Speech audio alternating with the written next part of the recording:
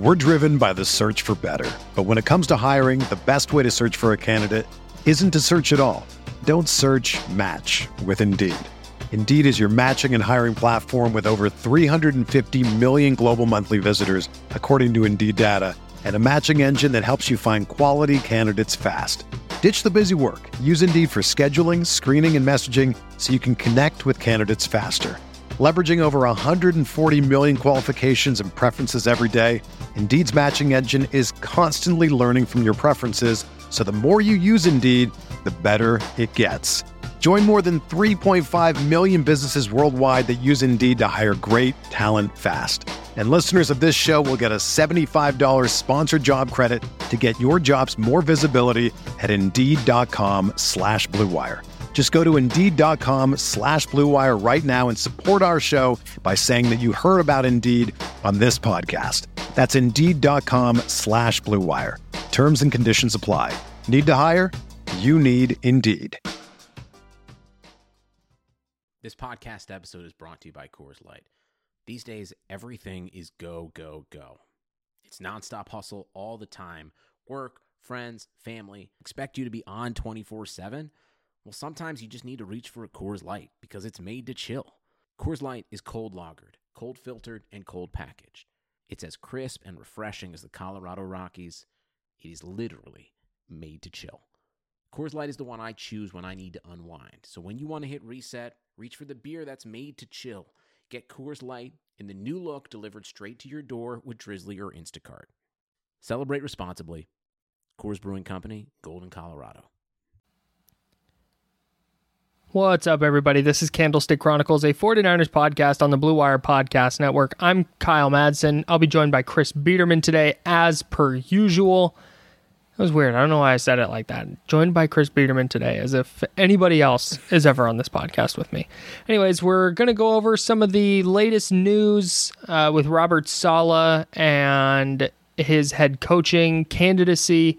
We're also going to provide an update on what we're calling Deshaun Watson. Like Deshaun Watson, but watch, you're welcome. I made that up myself right before the pod. And we're going to get into that. And then we're going to look at the 49ers offense and defense and find positions to improve on both sides of the ball for San Francisco this offseason. All right. Thanks. Blue Wire. Hey, this is George Kittle, and you're listening to Candlestick Chronicles. New England sending QB Jimmy Garoppolo to 49ers. We believe we found the right guy. Garoppolo, quick pass, caught by Kittle. He dives, and he's in. Touchdown, 49ers. Kittle is gonna go. Touchdown. Chris, I do that little pre-roll bit where I just kind of introduce the pod and say what's coming up, and I never know how to end it. And it's always thank the listeners. Yeah, and it's always awkward. It's like when you say bye to somebody and then you walk the same direction. It's like that. Right. Because I've said, like, thanks, and now those same people are listening to me again. Like, I feel like, goodbye, hello. It's a weird thing, and I don't like it. But I like how the pre-roll thing sounds, so I'm going to keep doing it. I'm just going to figure out a different way to end it. You also said per usual, I think, for the first time that I've ever heard you say it. Really? Yeah. Oh, I say per usual, but it's one of those words that I started saying ironically. Right. Per usual. Oh, per usual. Like, who says that? And now I say it all the time. Yeah, that's usually how a lot of stuff goes.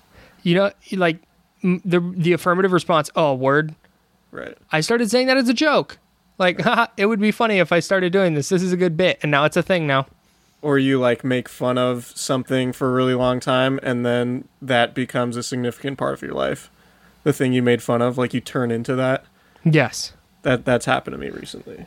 Particularly with what clothing. was it? Lululemon jogging pants. We get it. You buy Lululemon. Right, exactly. And then I was gifted a pair, and now I never want to wear anything else. That's terrific. So I get it. I'm when I was younger, before I started drinking good beer, I was make fun of IPA drinker guy. And now I'm just like, yeah, is that a quad? Give it to me. Do I get credit for that? Is that it is because of you. Yeah. At the Foster Farms Bowl 2014 or 15 or what? 15, I guess. You're welcome. Yeah, man. The Stephon Diggs game is huge. Yeah. Let's get into the reason people are here. Do you want to start with Robert Saleh or Deshaun Watson? We'll start with Saleh because he's actually a member of the 49ers. So the 49ers defensive coordinator is a finalist for the Jets job. He has a second interview with them in person, according to Ian Rappaport from NFL Media.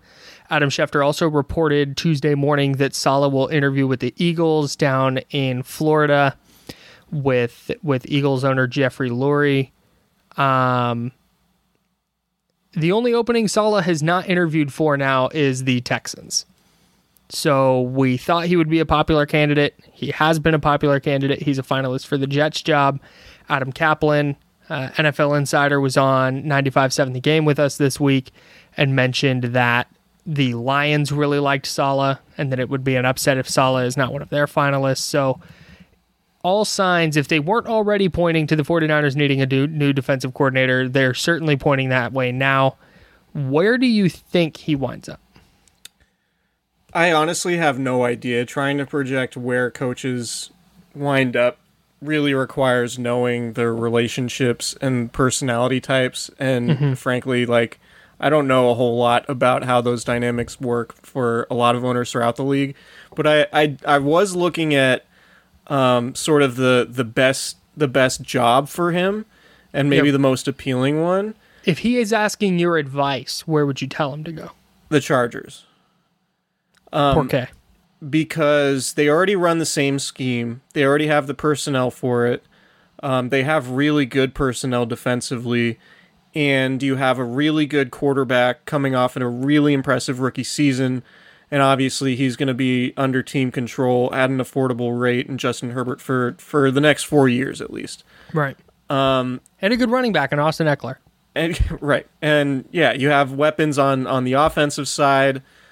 I understand the Jacksonville appeal, but like, you know, the Chargers, you're in LA. He doesn't have to uproot everything and go, you know, to Florida. Although I mean, he's been to Jacksonville. He's worked there before, so it wouldn't be that crazy of a transition. But just LA, like a good team in LA, I can't imagine there being a whole lot. There can't be a much better place to be a guy making $3 or $4 or $5 million, whatever he's going to get per year. So yeah, I think I would rank Chargers first, Jags second, Falcons third, Jets fourth, and Lions fifth. I don't even know where to rank Houston because I can't tell if it's like a super appealing job because you have Deshaun Watson, or if it's a job that you want to completely avoid because of all the strife that's going on there right now, and you might have to take that job and trade Deshaun Watson as like the first big thing that happens after you get hired. Yeah, it feels like not a lot of good things are said about the Texans. The most notable thing they did this year was J.J. Watt's post-game speech where he was like, hey, we suck right now. Sorry, everybody. That's not great. And that's a good transition to the Watson discussion. The Seth Payne, who is on 610 Sports Radio 610 in Houston, was also on our station at 95.7 The Game, and we asked how this Deshaun Watson thing came up and how this is even a thing, and he basically was like, well, it's hard to sum up, so I'll try and do it succinctly, and then went on this like 2.5 minute tangent about the disaster that is the Houston Texans organization. So I would probably rank them last, and that includes the Lions and the Jets, who are also fairly disastrous organizations. So yeah, to me, the Lions are sort of like, I mean, it's not a great place to live by many accounts. I haven't spent too much time in the state of Michigan, but probably not the best place to live in comparison to LA or other places that potentially could be open. Philadelphia. We didn't talk about Philly. That's a really weird job, I think. right now? Like, if you're Robert Saleh, you're going to go interview and talk about, I mean, you need a plan for your quarterback situation. And like, it's an impossible situation because you have to eat all this money to get rid of Carson Wentz, or you try to bring Carson Wentz back, and is that even possible? Like, that to me just does not sound appealing at all, particularly if I'm a defensive guy. The 49ers quarterback situation isn't super awesome. Like, it's not the worst, but it's definitely not awesome. And the Eagles quarterback situation is miles worse. And I just think if you're going into a head coaching job, that's the first thing you have to look at, whether you're a defensive guy or an offensive guy. Right. So, Deshaun Watson is what we're calling this bit.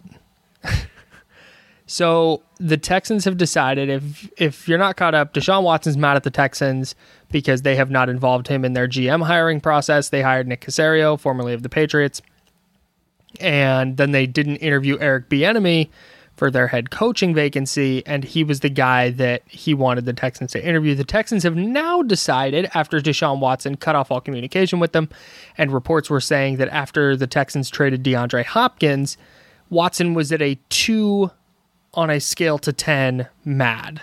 He was a 2. They're saying now he's at a 10, which kind of set off alarm bells like, wow, this is irreparable. He's going to demand a trade. Well, now the Texans have said, maybe we should just interview the guy he wants us to interview. So they're going to do that. They're going to interview Eric Bieniemy, but because they waited so long, they now can't do it until after the Chiefs are either eliminated from the playoffs or finish the Super Bowl. So this whole thing is now going to drag on for another 3 weeks. And I can't imagine that Watson is going to be a lot happier at the end of those 3 weeks, regardless of how the interview with Bieniemy goes. Right. I think the only way in my mind, and I'm not plugged in into the Texans organization, but like the only thing that would make sense to appease Watson would be to hire Bieniemy. And I can't imagine, there's probably a reason they haven't interviewed Bieniemy, and it probably has a lot to do with Nick Caserio potentially wanting somebody else. So it's not looking great for that relationship in terms of its longevity, and it's not looking great for the Texans with Andre Johnson, probably one of the most famous players in franchise history, saying on Twitter, quote, "If I'm Deshaun Watson, I stand my ground. The Texans organization is known for wasting players' careers. Since Jack Easterby has walked into the building, nothing good has happened for the organization, and for some reason, someone can't seem to see what's going on. Pathetic." 3 exclamation points. Oof. And that third DeAndre exclamation Hopkins, point is what gets me. What's that? I said the third exclamation point is what gets me. Go on, DeAndre Hopkins. Right. And DeAndre Hopkins gave it a quote tweet and said, "When Dre speak, listen." So, like, it seems pretty systemic, like, in Houston. Like, they have issues all the way at the top. If they want to hire, like, for them to save Deshaun Watson, the relationship, they probably have to hire Eric Bieniemy, but I can't imagine Nick Caserio wants to do that because they would have interviewed him a long time ago. So it doesn't seem great, and it wouldn't surprise me at all if he's traded. And Mike Sando at The Athletic, who does a great job, one of the best guys in this business, just at what he does, brought up a good point, which I forgot about. Carson Palmer did this in Cincinnati, right? Yes. We're talking about there's no precedent. Like, if you're a disgruntled quarterback who wants out, you can get out. And especially when you have a no trade clause. Yeah, Deshaun Watson has a no trade clause, which means he picks his destination. So I think he's going to be out, and I have to think, given like the history of Kyle Shanahan and John Lynch, like, doesn't it always seem like their report, like whenever a big name player becomes available, there's always scuttlebutt among the national reporters saying, "Oh, the Niners are really interested in this guy. The Niners are considering it." Like, how can that not happen with Deshaun Watson? Like, It has to. Yeah, like the combine, When the new league year starts in March, like this is gonna keep rolling downhill and gaining steam and becoming a bigger and bigger thing that we're gonna have to acknowledge until there's a resolution with either Watson staying in Houston or getting traded somewhere. And it might be the 49ers. Who knows? So the worst outcome to this Deshaun Watson thing is the worst outcome for the 49ers is he goes on the trading block and he gets traded somewhere and it gets out that, the Niners never really placed a call or talks never got serious or something along those lines because if they just get outbid, if the Dolphins say, here's Tua and 2 firsts this year and a second this year and a first next year and a third next year, like if it's just this monster package that the Niners just aren't going to be able to match, that's one thing. But if it comes out that San Francisco didn't try and he was available, I think that's going to be a very, very serious issue for a lot of people. I think they're gonna be in the mix. I do too. They have to be. And there's no reason for them not to be. I'm going to do this on my very tiny megaphone here on the podcast. The fact that the 49ers didn't draft Deshaun Watson in 2017 has nothing to do with what the 49ers think of Deshaun Watson now. I promise. I promise. After watching him be awesome in the NFL for 4 years, they're not going to go, yeah, but our 2017 eval, or didn't really watch him in college, so never mind. They've watched him in the pros for 4 years. If you think they wouldn't trade for Deshaun Watson because they didn't draft him in 2017, then you would assume that they would draft Solomon Thomas again over everybody else who was good in that draft. And I promise you that that's not the case. Right. And if they got to go back with the benefit of hindsight to 2017, the 49ers have the hindsight, nobody else does. They're trading back with the Bears and then drafting Deshaun Watson. That's how that draft goes. Or Patrick Mahomes. Okay, you're right. It'll be Patrick Mahomes. but you get what I'm saying. Yeah, totally. The notion that Shanahan doesn't want a quarterback who runs is silly. He wants a quarterback that can make the throws. If he can also run like Watson, great. So that's where I absolutely think that if he becomes available, the 49ers will be pushing their way to the front of the line and putting together a very sizable trade package to try and acquire him. If the Niners get Deshaun Watson, I think they're the betting favorites in the NFC. I think so too. Right? Yes. The day that happens, the articles immediately go up about how watch out for the Super Bowl rematch. The Niners have reloaded and they're ready to face Patrick Mahomes again. Da da da da. Yeah, Aaron Rodgers is older. Drew Brees is older. Are you confident that the Seahawks are going to be contending again? Do you trust if they figure out their run game? Watch out. Right. I think that with the way the NFC looks going forward, there's certainly a power vacuum at the top. And I think the Niners could even get there with a healthy roster, including Jimmy Garoppolo. But if you get Deshaun Watson, you're clearly the betting favorite. And also, I think the conversation where people are like, well, yeah, he would be great, but I don't know about the price of the trade. 3 first-round picks is a lot, but 3 first-round picks for a decade of Deshaun Watson, a potential Hall of Famer, and somebody who would probably be, the best quarterback maybe in the conference, or at least his age in the conference. That's worth 3 first-round picks. And also, because he has the no-trade clause and basically picks where he wants to go, that, like we mentioned in the podcast last week, which we dove into this at length, that could depress the price. If he only wants to go to the Niners, and the Niners are the only team that he's going to be traded to, then why would it be, why would the 49ers have to trade a package that would result from a bidding war? That bidding war just isn't going to exist if Watson says, I want to go to the 49ers. Because he's not going to care what the Texans get back. He's not going to say, I'll go to the Niners or Dolphins. You work it out. You get the best trade package. He's pissed. He doesn't want to do them any favors. He's going to go where he wants to go, it sounds like. And it doesn't sound like he's going to care who offers the best trade package. So it might not even be 3 first-round picks.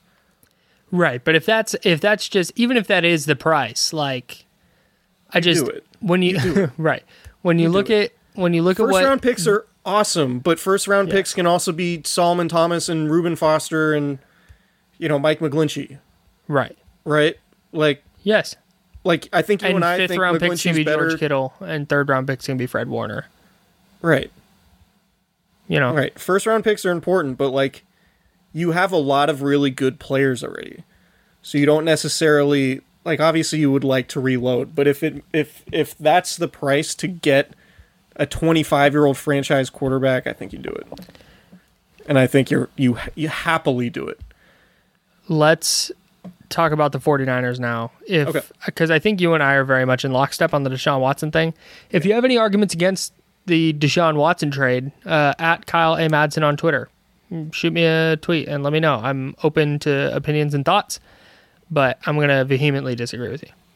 No. The 49ers. So what we're going to do is we're going to look at both sides of the football. We're going to start with the offense. We'll eventually move to the defense, but we are going to look at what positions they need to improve in the offseason. Because despite the injury issues and stuff, there were some warts exposed on their roster. They have some free agents hitting the open market. And I just don't think that there's a realistic scenario where they just run it back with kind of the same-ish roster that they went to the Super Bowl with next season. I think it's going to be a very different-looking team. So let's talk about how they can improve. Chris, I will have you start on the offensive side. What is your top spot that they need to, or maybe not the top, but what's the first one that comes to mind? If I say they can improve one position, which one are you picking for them? It's the interior of the offensive line, and I want to... That's 3 positions. Pick one, man. It's center. Okay. I'll pick one, but you could also convince me right guard could use an upgrade. You can talk about it all. I was just messing with you. Yeah, and I want to preface this. We're just running through sort of basically basing this off what happened last season. I have not taken the dive into this draft class. I'm not going to say which free agents I think would fit right now. We're going to have plenty of time to dive into that. This is just sort of an autopsy of the roster. And so, with Weston Richburg's status pretty much unknown, we don't know if Weston Richburg is going to continue playing football. He's dealt with 2 very significant leg injuries in the last 2 off seasons, and he just could not come back from his torn patella from December 2019. This season, there was a shoulder surgery, but the real issue was his knee, and he just didn't recover fast enough to be in a place to play football at a high level at all in 2020. And now that this is another significant leg injury, you wonder about his future going forward. So basically, I just think if you're the 49ers, you can't bank on Weston Richburg being the center that you signed him to be when you gave him that contract in 2018. I think you need to go another direction, and that could be with a draft pick. That could be in free agency, although I don't think the 49ers are gonna break the bank for another market-setting deal at that position. So I just, when it comes to getting to the second level on running plays, blocking linebackers, pass protection, obviously the 49ers could use a massive upgrade. Snapping the ball, Daniel Brunskill he's not a natural center, but there were a lot of bad snaps during the season, and not that like they led to fumbles, but when there's a bad snap, it can disrupt the timing of the play. Mm-hmm. And there were a lot of running plays that come to mind where like there was a bad snap and it threw off the timing on a shotgun play, and the run didn't go anywhere. Things like that might not think about a whole lot, but like watching the 49ers play, there was just a lot of issues with the snaps throughout the season. So yeah, I just think that the 49ers, who were down to basically their 4th string center by the end of the season with Daniel Brunskill playing there, I think it's safe to say they need to make a significant investment in that position this offseason, and you could say the same about right guard. Yeah, I think that was going to be something of an issue, even if they didn't have so many injuries at that spot this year. Yeah. But it just became clear throughout the year they probably need new starters at those two spots and need better depth too. It was a mess. Yeah. So it wouldn't surprise me. I don't think they'll go there first round or anything, but it wouldn't surprise me if they have 2 5th-round picks. They're going to have 1/3, and they're going to have a couple 7ths. It wouldn't surprise me if they move around the board a little bit to try and grab a couple of interior linemen to try and add to the mix and see if they can find a better starting group, because I completely agree. If they're going to be an elite offense, they can't be dominated on the interior like they were. I mean, even at times last season. Yeah, it was an issue. So this would be a good draft if they move back to do the thing where you just move back and then take like the best center in the draft in the 20s, right? Right. If that guy's there, right? Because that can happen. Sometimes you can get the best center in a draft class in like late first or in the second. I have not grinded the tape yet on this year's center class. Yeah. I'm only on left guard right now. I'm making my way down the line. So. 125 names here, Chris. I'm joking. Hot a tape to grind. The first one that came to mind for me is the quarterback spot. And I'm going to say this all offseason. Even if they stick with Garoppolo, which is what I think they're going to do, and I think they can win the Super Bowl if they stick with Garoppolo. That's my take. That's it. They need to get better in the quarterback room as a whole, though.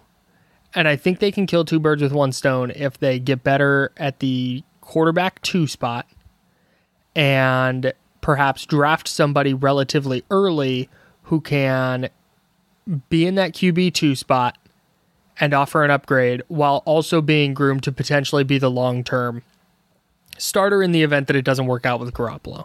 And the fact the 49ers haven't extended him yet lets me know that there are still some questions, and of course his health is a concern.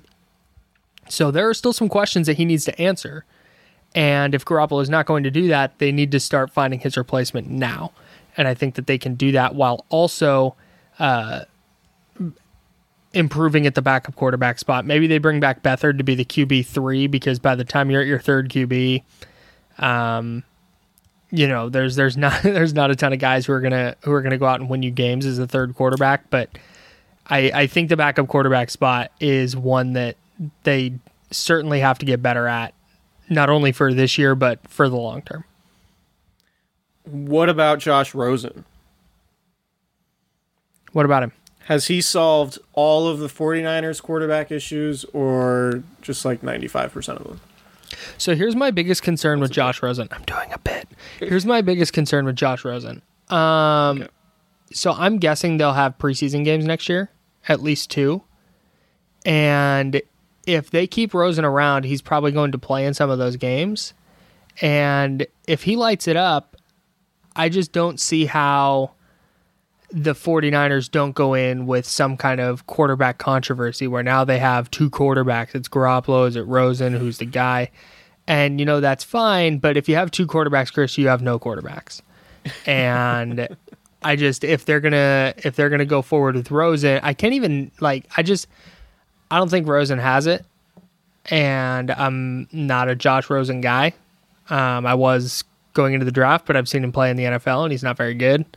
Maybe Kyle Shanahan unlocks something, but if they do bring Rosen back, I would imagine it is as a guy to just add competition. I don't think they're going to go lock him in as the QB2 and possible long-term answer.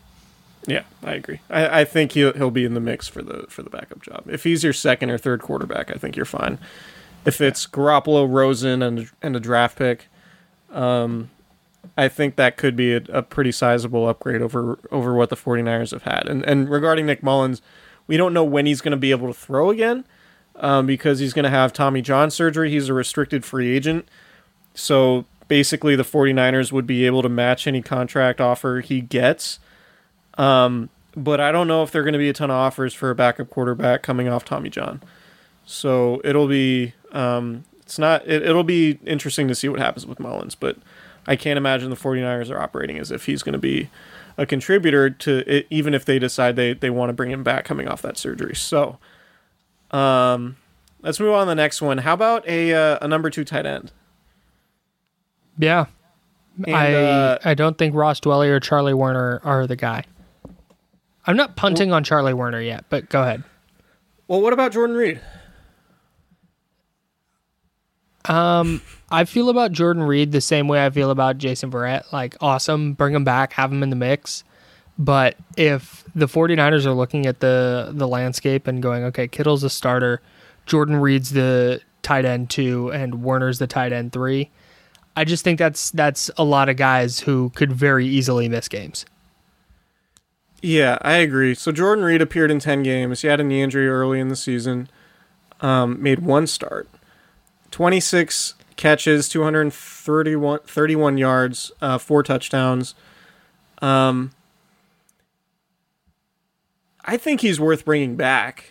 I don't think there's any harm in bringing him back on another, prove-it contract. He might... Sure. If another team offers more than, a very minimal deal, wish him well, and I wouldn't be getting in any bidding wars to bring back Jordan Reed, but I think if the situation for him is exactly the same as this year, I'd for sure bring him back, because we never really did get to see that Jordan Reed, George Kittle combination.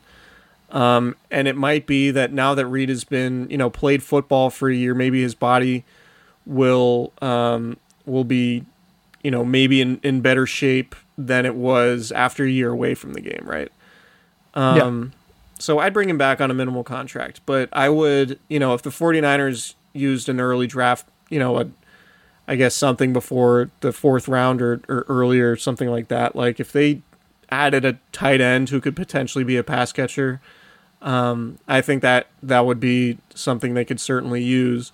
And maybe they get that if Jalen Hurd ever gets healthy. But I just think they need some George Kittle insurance. They could use somebody to eat into his snaps, because I think it's going to be tough to count on George Kittle to play 95% of all the snaps next year. And, I think 14 games a season for him is probably about the max what you're going to get, because his body's just taken a lot of punishment, and you need a backup plan, because George Kittle's too important not to have any sort of insurance at that position in case, he does have to miss half the season again.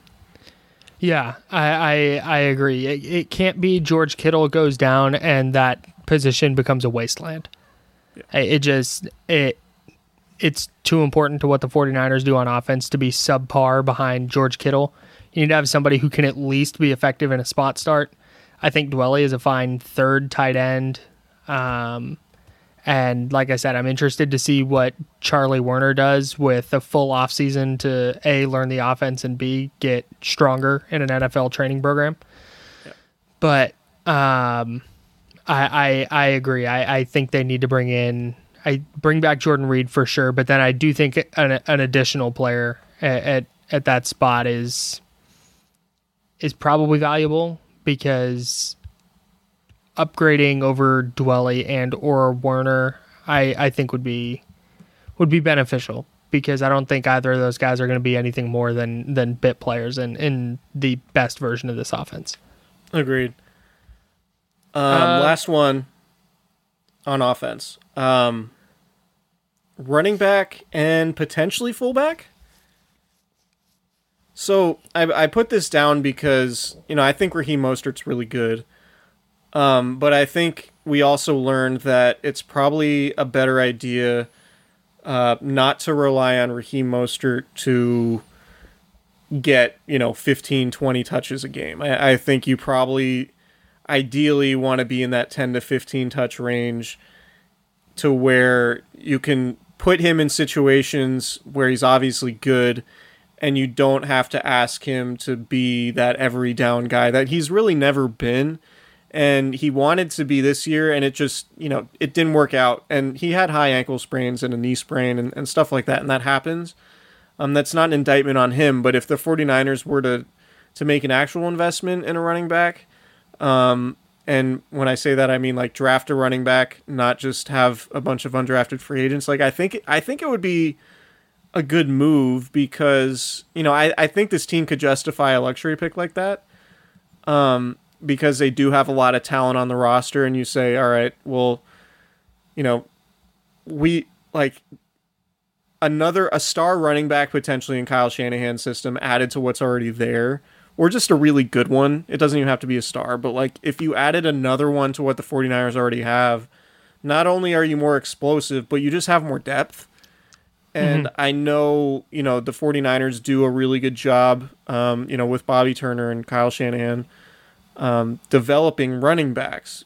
But if there's one that you like in the middle of the draft, I wouldn't hesitate because I think in order to maximize Raheem Mostert, you need to take a little bit off his plate. Agreed. And I think having somebody else, you know, Jeff Wilson Jr. is good, but just having somebody really dynamic to sort of complement Mostert, because, you know, Wilson's good. I don't know how dynamic he is, if that makes sense. Like, so to get another dynamic guy, like, you know, what a healthy Jerick McKinnon would have been, you know, like when he came over in 2018, like somebody like that. And obviously, you know, you're probably not going to want to rely on Jerick McKinnon being a focal point of the running back group, as the 49ers learned this year, just because he's not the same guy and just doesn't have the same juice as he did when the 49ers first signed him in 2018. I think the running back group going into the offseason or going into the year, assuming they don't make any changes, it's Raheem Mostert, it's Jeff Wilson, and then JaMychal Hasty. And which is probably fine, but like you could yeah, I just don't I don't think there's any harm in improving the running back room. I think the trio of running backs I have is fine. If you go in with Raheem Mostert, Jeff Wilson, and JaMychal Hasty, and you tell me you're going to get that trio for 16 games, you feel pretty good about it. But given the fact that Raheem Mostert was banged up this year, Jeff Wilson was hurt, and frankly, Jeff Wilson going into this year was averaging less than 4 yards a carry. JaMychal Hasty is still a pretty unproven quantity, so if there's a player on day 3 of the draft, if there's a running back that you think can be a kind of multifaceted weapon in your offense, I don't think there's a problem with improving that, especially if he becomes your number 2 running back and he's splitting carries with Mostert, helping keep Mostert fresh, and he's getting 10 to 12 touches a game, both as a runner and as a receiver. On day 3 of the draft, there's just a ton of value there, I think, especially for what Shanahan wants to do on offense. You know what I don't have an answer for, which I've thought about? The meaning of life?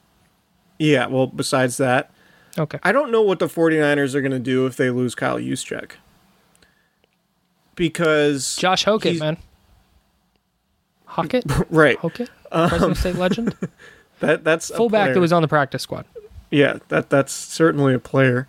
I just don't know, you know, do they, because Juszczyk is so unique in what he does and what he provides the offense, I don't know if you go try to replicate that with somebody else, or if you scrap the fullback position altogether, or like maybe you make Ross Dwelley do it. I'm fascinated to see what happens, and I think Juszczyk needs to be, I think the 49ers need to bring him back. I do too. And I think they, you know, I don't know what their cap situation is going to be, but if it's not at the $175 million floor and it's maybe at 180 or 185 or 190, whatever, I think you try to use that extra money that's available to you to bring back Juszczyk, because I think he's kind of, you know, George Kittle said it, he's kind of one of one.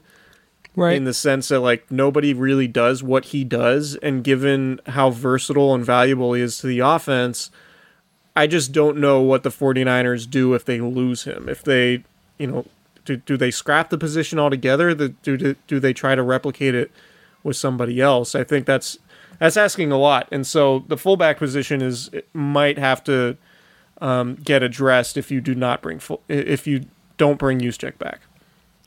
Yeah, that would be fascinating to see how they operate in that scenario, because we see Sean McVay doesn't even roster a fullback, right? And they do fine. So it would be very interesting to see what the 49ers do moving forward. But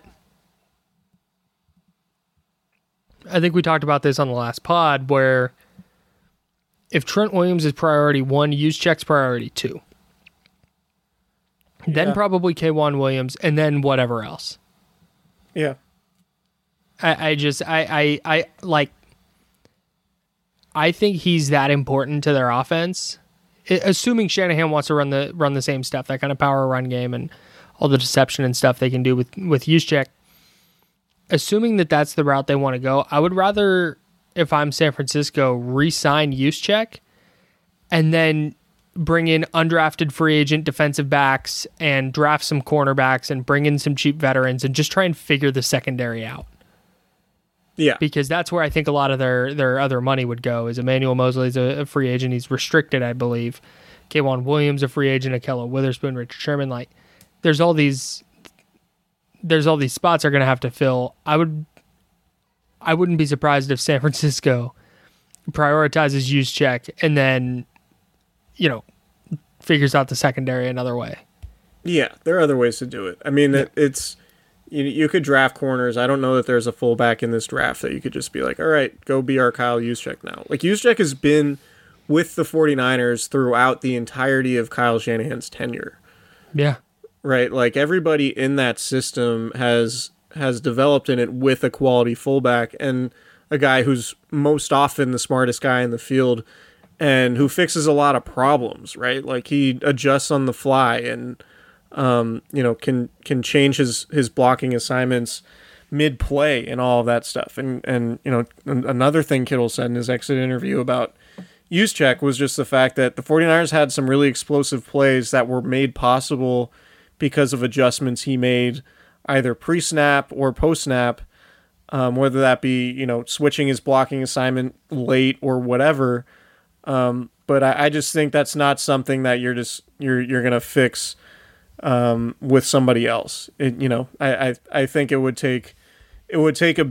be a big undertaking, maybe an underrated undertaking if you did have to replace Juszczyk, just given how familiar he's been and how everybody that's developed within the offense has been used to having somebody like that there, if that makes sense. Yeah. Hey, you want to talk about Blue Wire Hustle? Do I? Hell yeah, you do. Let's do it. Yeah. Hey, everyone. What if I just did the read like that? Hey, everyone. I want to tell you about Blue Wire Hustle and a brand new program where you can host your very own podcast here at Blue Wire. My NPR voice. No, Blue Wire Hustle. It's a real thing. It's a brand new program. You can host your very own podcast here at Blue Wire. See, I said the same thing, but I said it with a different inflection in my voice, so it sounded different. Hustle was created to give everyone the opportunity to take your podcast to the next level, or if you want to host a podcast and just don't know where to start, Hustle is the perfect place for you. Chris, we've given testimonials on this before. If you and I had just tried to start a podcast on our own, I think we might be, by now, like, let's assume everything went the same. We might be like at the square one we were at when we started with Blue Wire by now. Sure. Yeah, like, basically what Blue Wire does is connect you with the money-making apparatus, just to be frank. Like, I don't know anybody at these companies who sponsors us. That's part of the network's job, and why we work so well with everybody over there. And that could be something that could help you launch a podcast off the ground. Like, if you really like podcasting, but you don't know how to market, you don't know how to create artwork, you don't know how to publish anything on a podcast feed, which I don't, then Blue Wire does all that for you. So this is a really unique opportunity because I think podcasting, it already is a major part of just the content consumption game right now.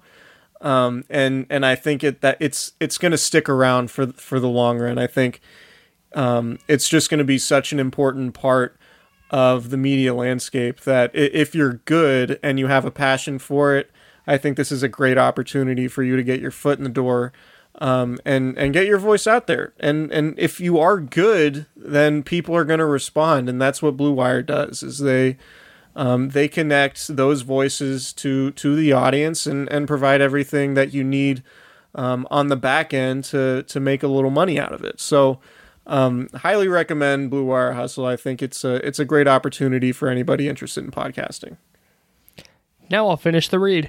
As part of the program, you'll receive personal cover art, Q&As with Blue Wire's top podcasters, access to our community Discord, and an e-learning course full of tips and tricks. That's basically all the stuff Chris was just talking about. They're going to hand it all to you and make a very difficult process a lot easier. And on top of that, we'll help you get your show pushed out to Apple, Spotify, Google, Stitcher, and all other listening platforms.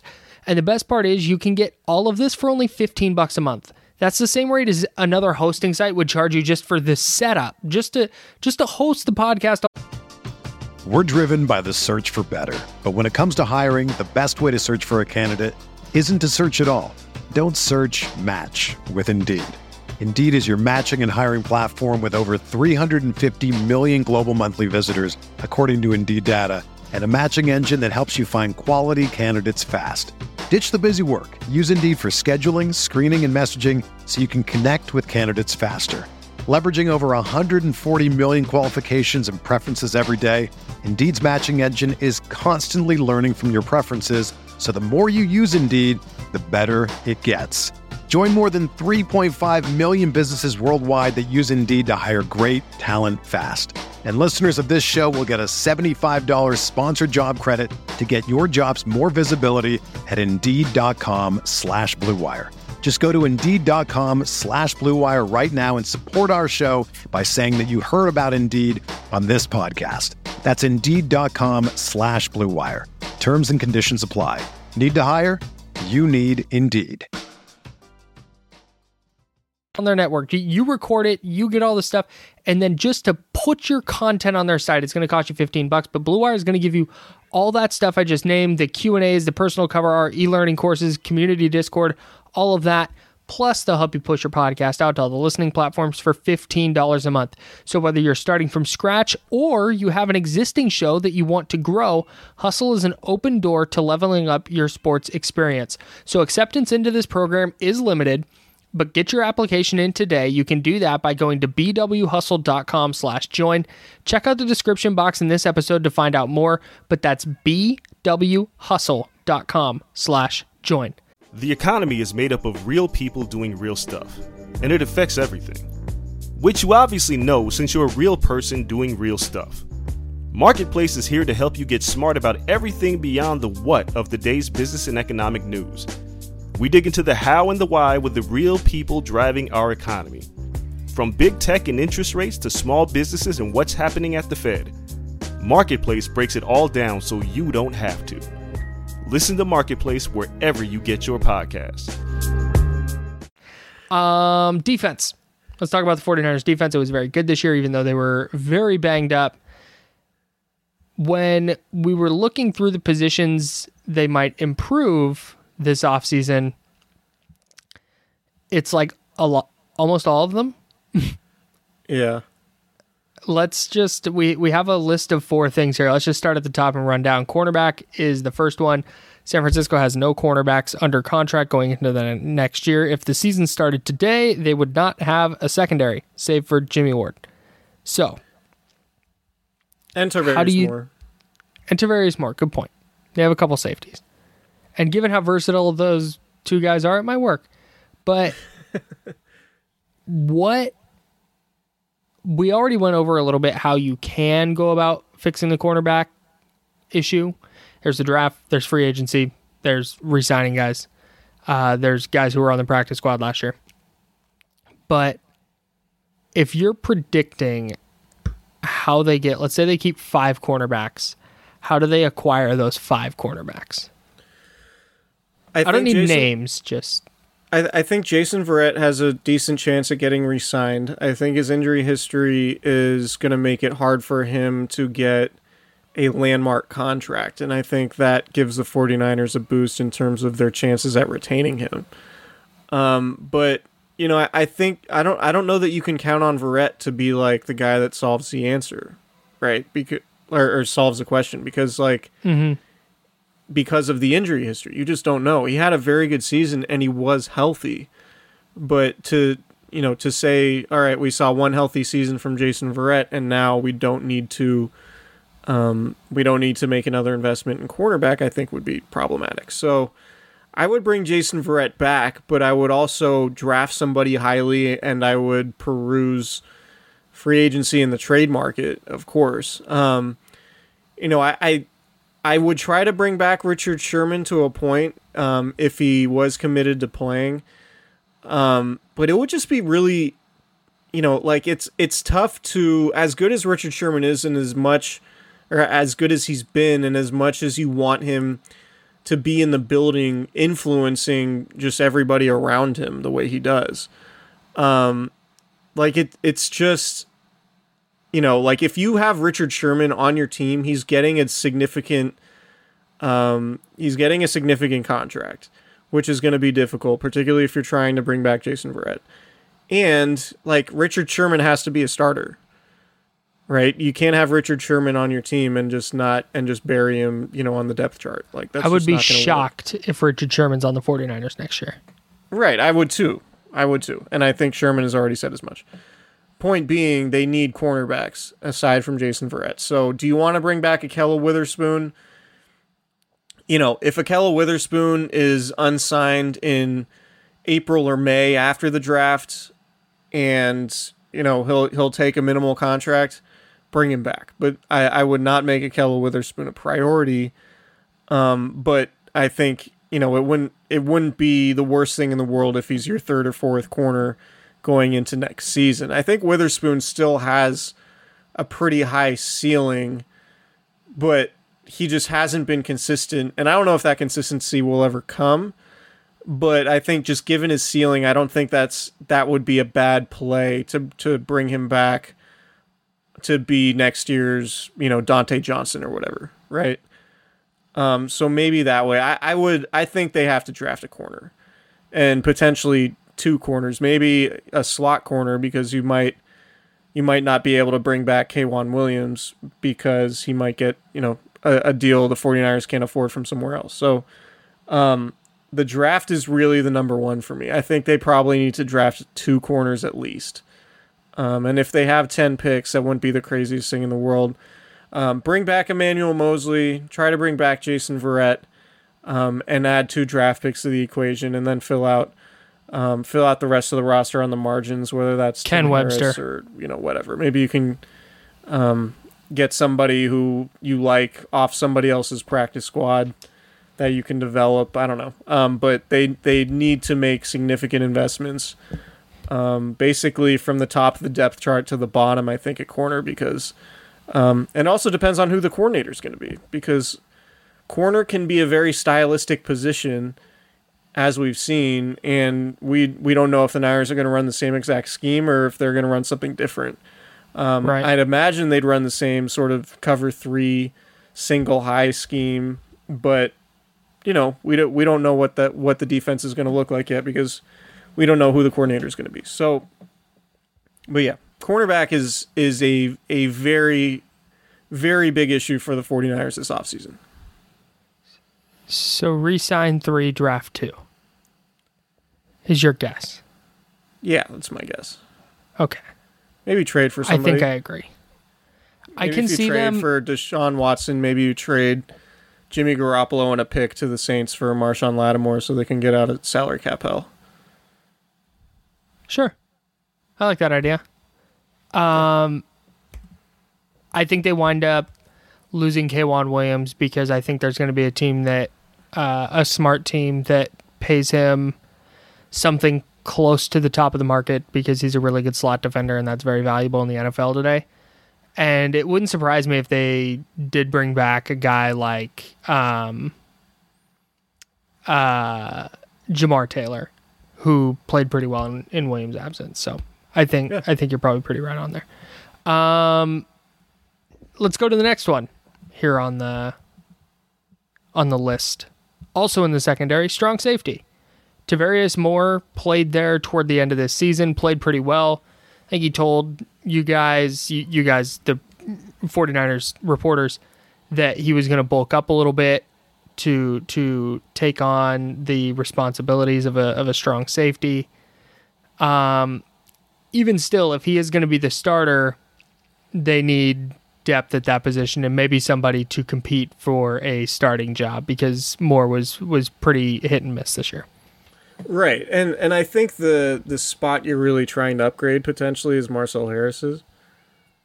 Right, because if you do, you do need depth, and if you do lose a safety, then, if you lose Jimmy Ward, who has a long injury history, if you lose him, then Tarvarius Moore is playing free safety, and then you're playing Marcel Harris or whoever else, right? So, I think just a strong safety, somebody you think might have long-term potential.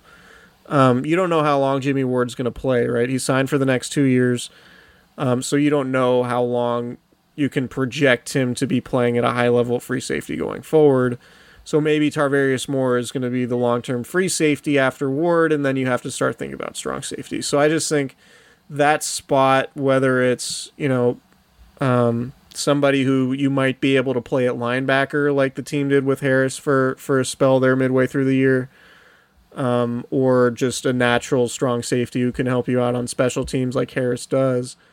I just think that's another spot that the 49ers could use another body.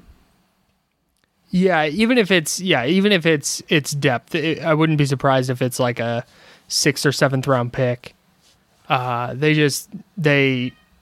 They're gonna. That's the thing, is they have 40 plus free agents. Like, at some point, they're just going to need players to fill out a roster, and that's one spot they're gonna have to fill out the roster at. And if I initially went in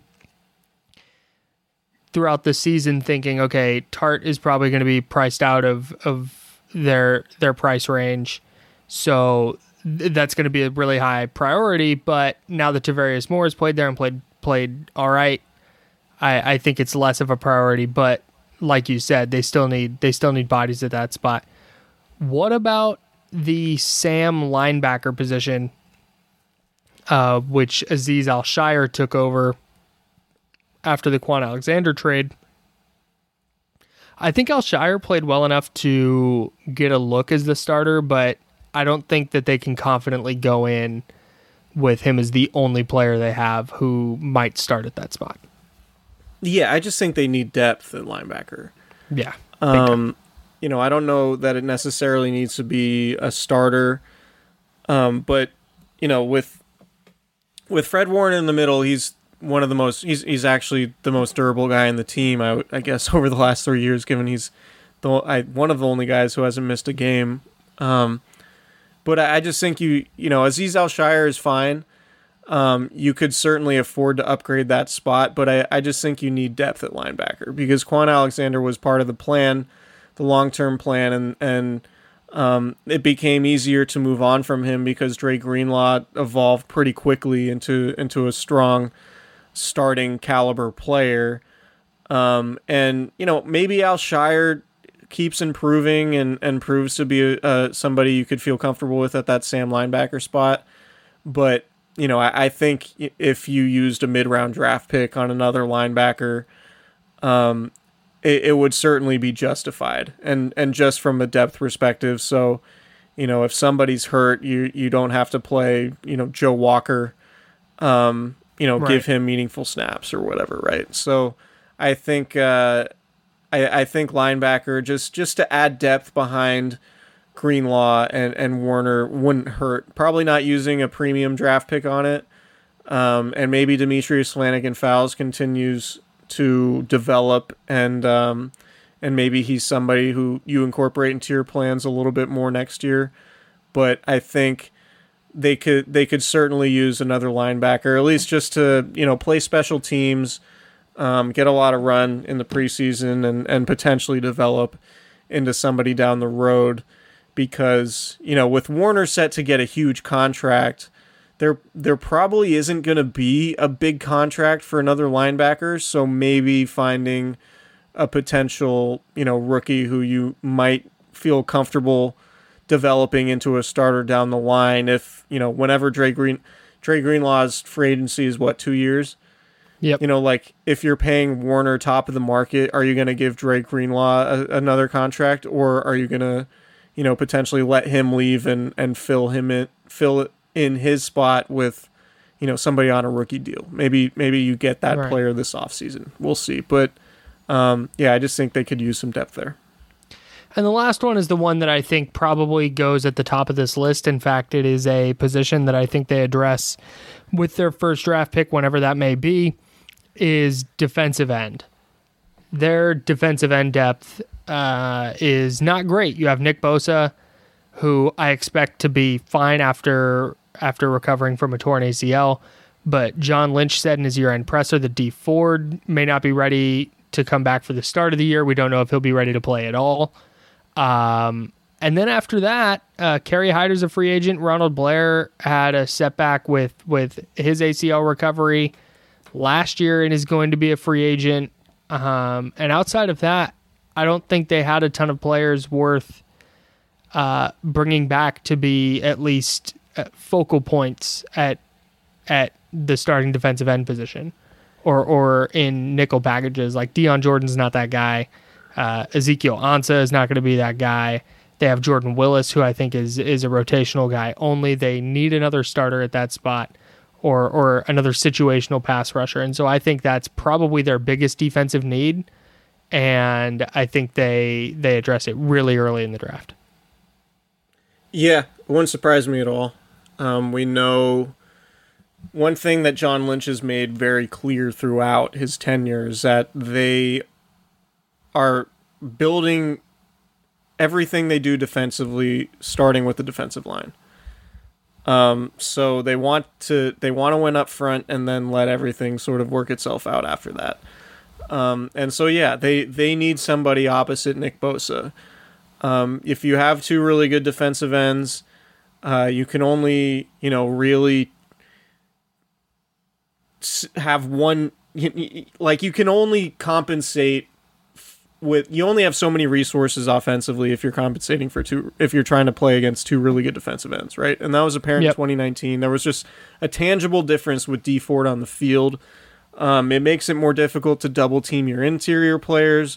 Eric Armstead is obviously better as a defensive tackle when it comes to pass rushing.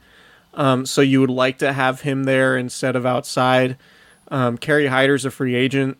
You're the guy who led the team in sacks this year, who they brought in to be sort of, I guess, their third or maybe even fourth defensive end this year, ended up leading the team in sacks and playing a whole lot. Mm-hmm. And playing pretty well. Yeah, and probably priced him out of the 49ers price range. So, there's no doubt about it. If it wouldn't surprise me at all if they use a first-round pick. If not in the first round, definitely in rounds 2 or 3.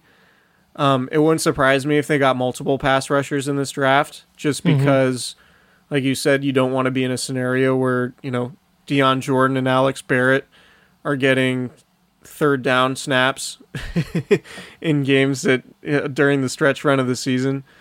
So yeah, I'm totally with you. I think that's probably the most important, that and cornerback, depending on how things shake out with their free agents. They have to build back up that defensive end spot opposite Nick Bosa, because you just can't allow the offenses you're going against to devote resources to Nick Bosa and not have a counterpunch to it. Yep. So whether or not, I don't know if Dee Ford's ever going to be healthy again. I don't know if they're going to be able to just cut him if he can't pass a physical. I'm sure there's some stipulation in his contract that guarantees a lot of money for him, injury guarantees if he can't pass a physical. So I just don't know. Nobody knows what's going to happen with Dee Ford, I don't think, right now. And I think the 49ers are hoping maybe he could get healthy and contribute if they can't just cut him. But you can't, if you're the 49ers, you can't go into next season counting on Dee Ford providing sort of a Pro Bowl presence opposite Nick Bosa like you could when he was on the field in 2019. Yeah, I don't really have a lot to add. It's an important position. They need multiple players at that spot. And the new defensive coordinator is certainly going to matter a little bit, but no matter who is scheming up the defense, you need pass rushers. So, yeah. All right. that's all the 49ers have to do, and then they'll be back in the Super Bowl. You're welcome. Yeah. We've done it. Shout out to John Lynch. I'm sure he's listening. Very good. We're going to do one more pod this week. Sure. One more pod this week, and then I am taking some time off and getting away for a little bit, and then we will be back and we'll dive headfirst into the off season and start to see how things kind of shake out there. So subscribe, rate, and review if you haven't, and we'll see you guys next time.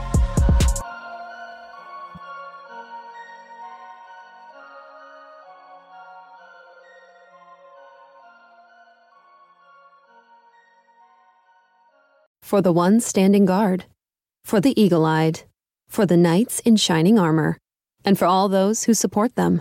We are Grainger, your experienced safety partner, offering supplies and solutions for every industry, committed to helping keep your facilities safe and your people safer. Call, clickgrainger.com/safety, or just stop by. Grainger, for the ones who get it done. It's happening daily. We're being conned by the institutions we used to trust. The mainstream media is distracting us with meaningless headlines instead of focusing on the harsh realities facing American families. Time is short before something big happens, and that's why so many folks are preparing. They're becoming self-reliant by investing in emergency food storage from My Patriot Supply. Go to MyPatriotSupply.com and secure 4-week emergency food kits for each member of your family. Each kit contains tasty breakfasts, lunches, and dinners, averaging over 2,000 calories per day. Save $50 on each 4-week food kit you purchase, plus get free shipping on Ready Hour 4-week emergency food kits. You're not ready if it's not Ready Hour foods. At My Patriot Supply, you can also get solar power generators, water filtration units, heirloom seeds, and survival gear. Order by 3 p.m. and your unmarked boxes ship the same day. Shop MyPatriotSupply.com today. MyPatriotSupply.com.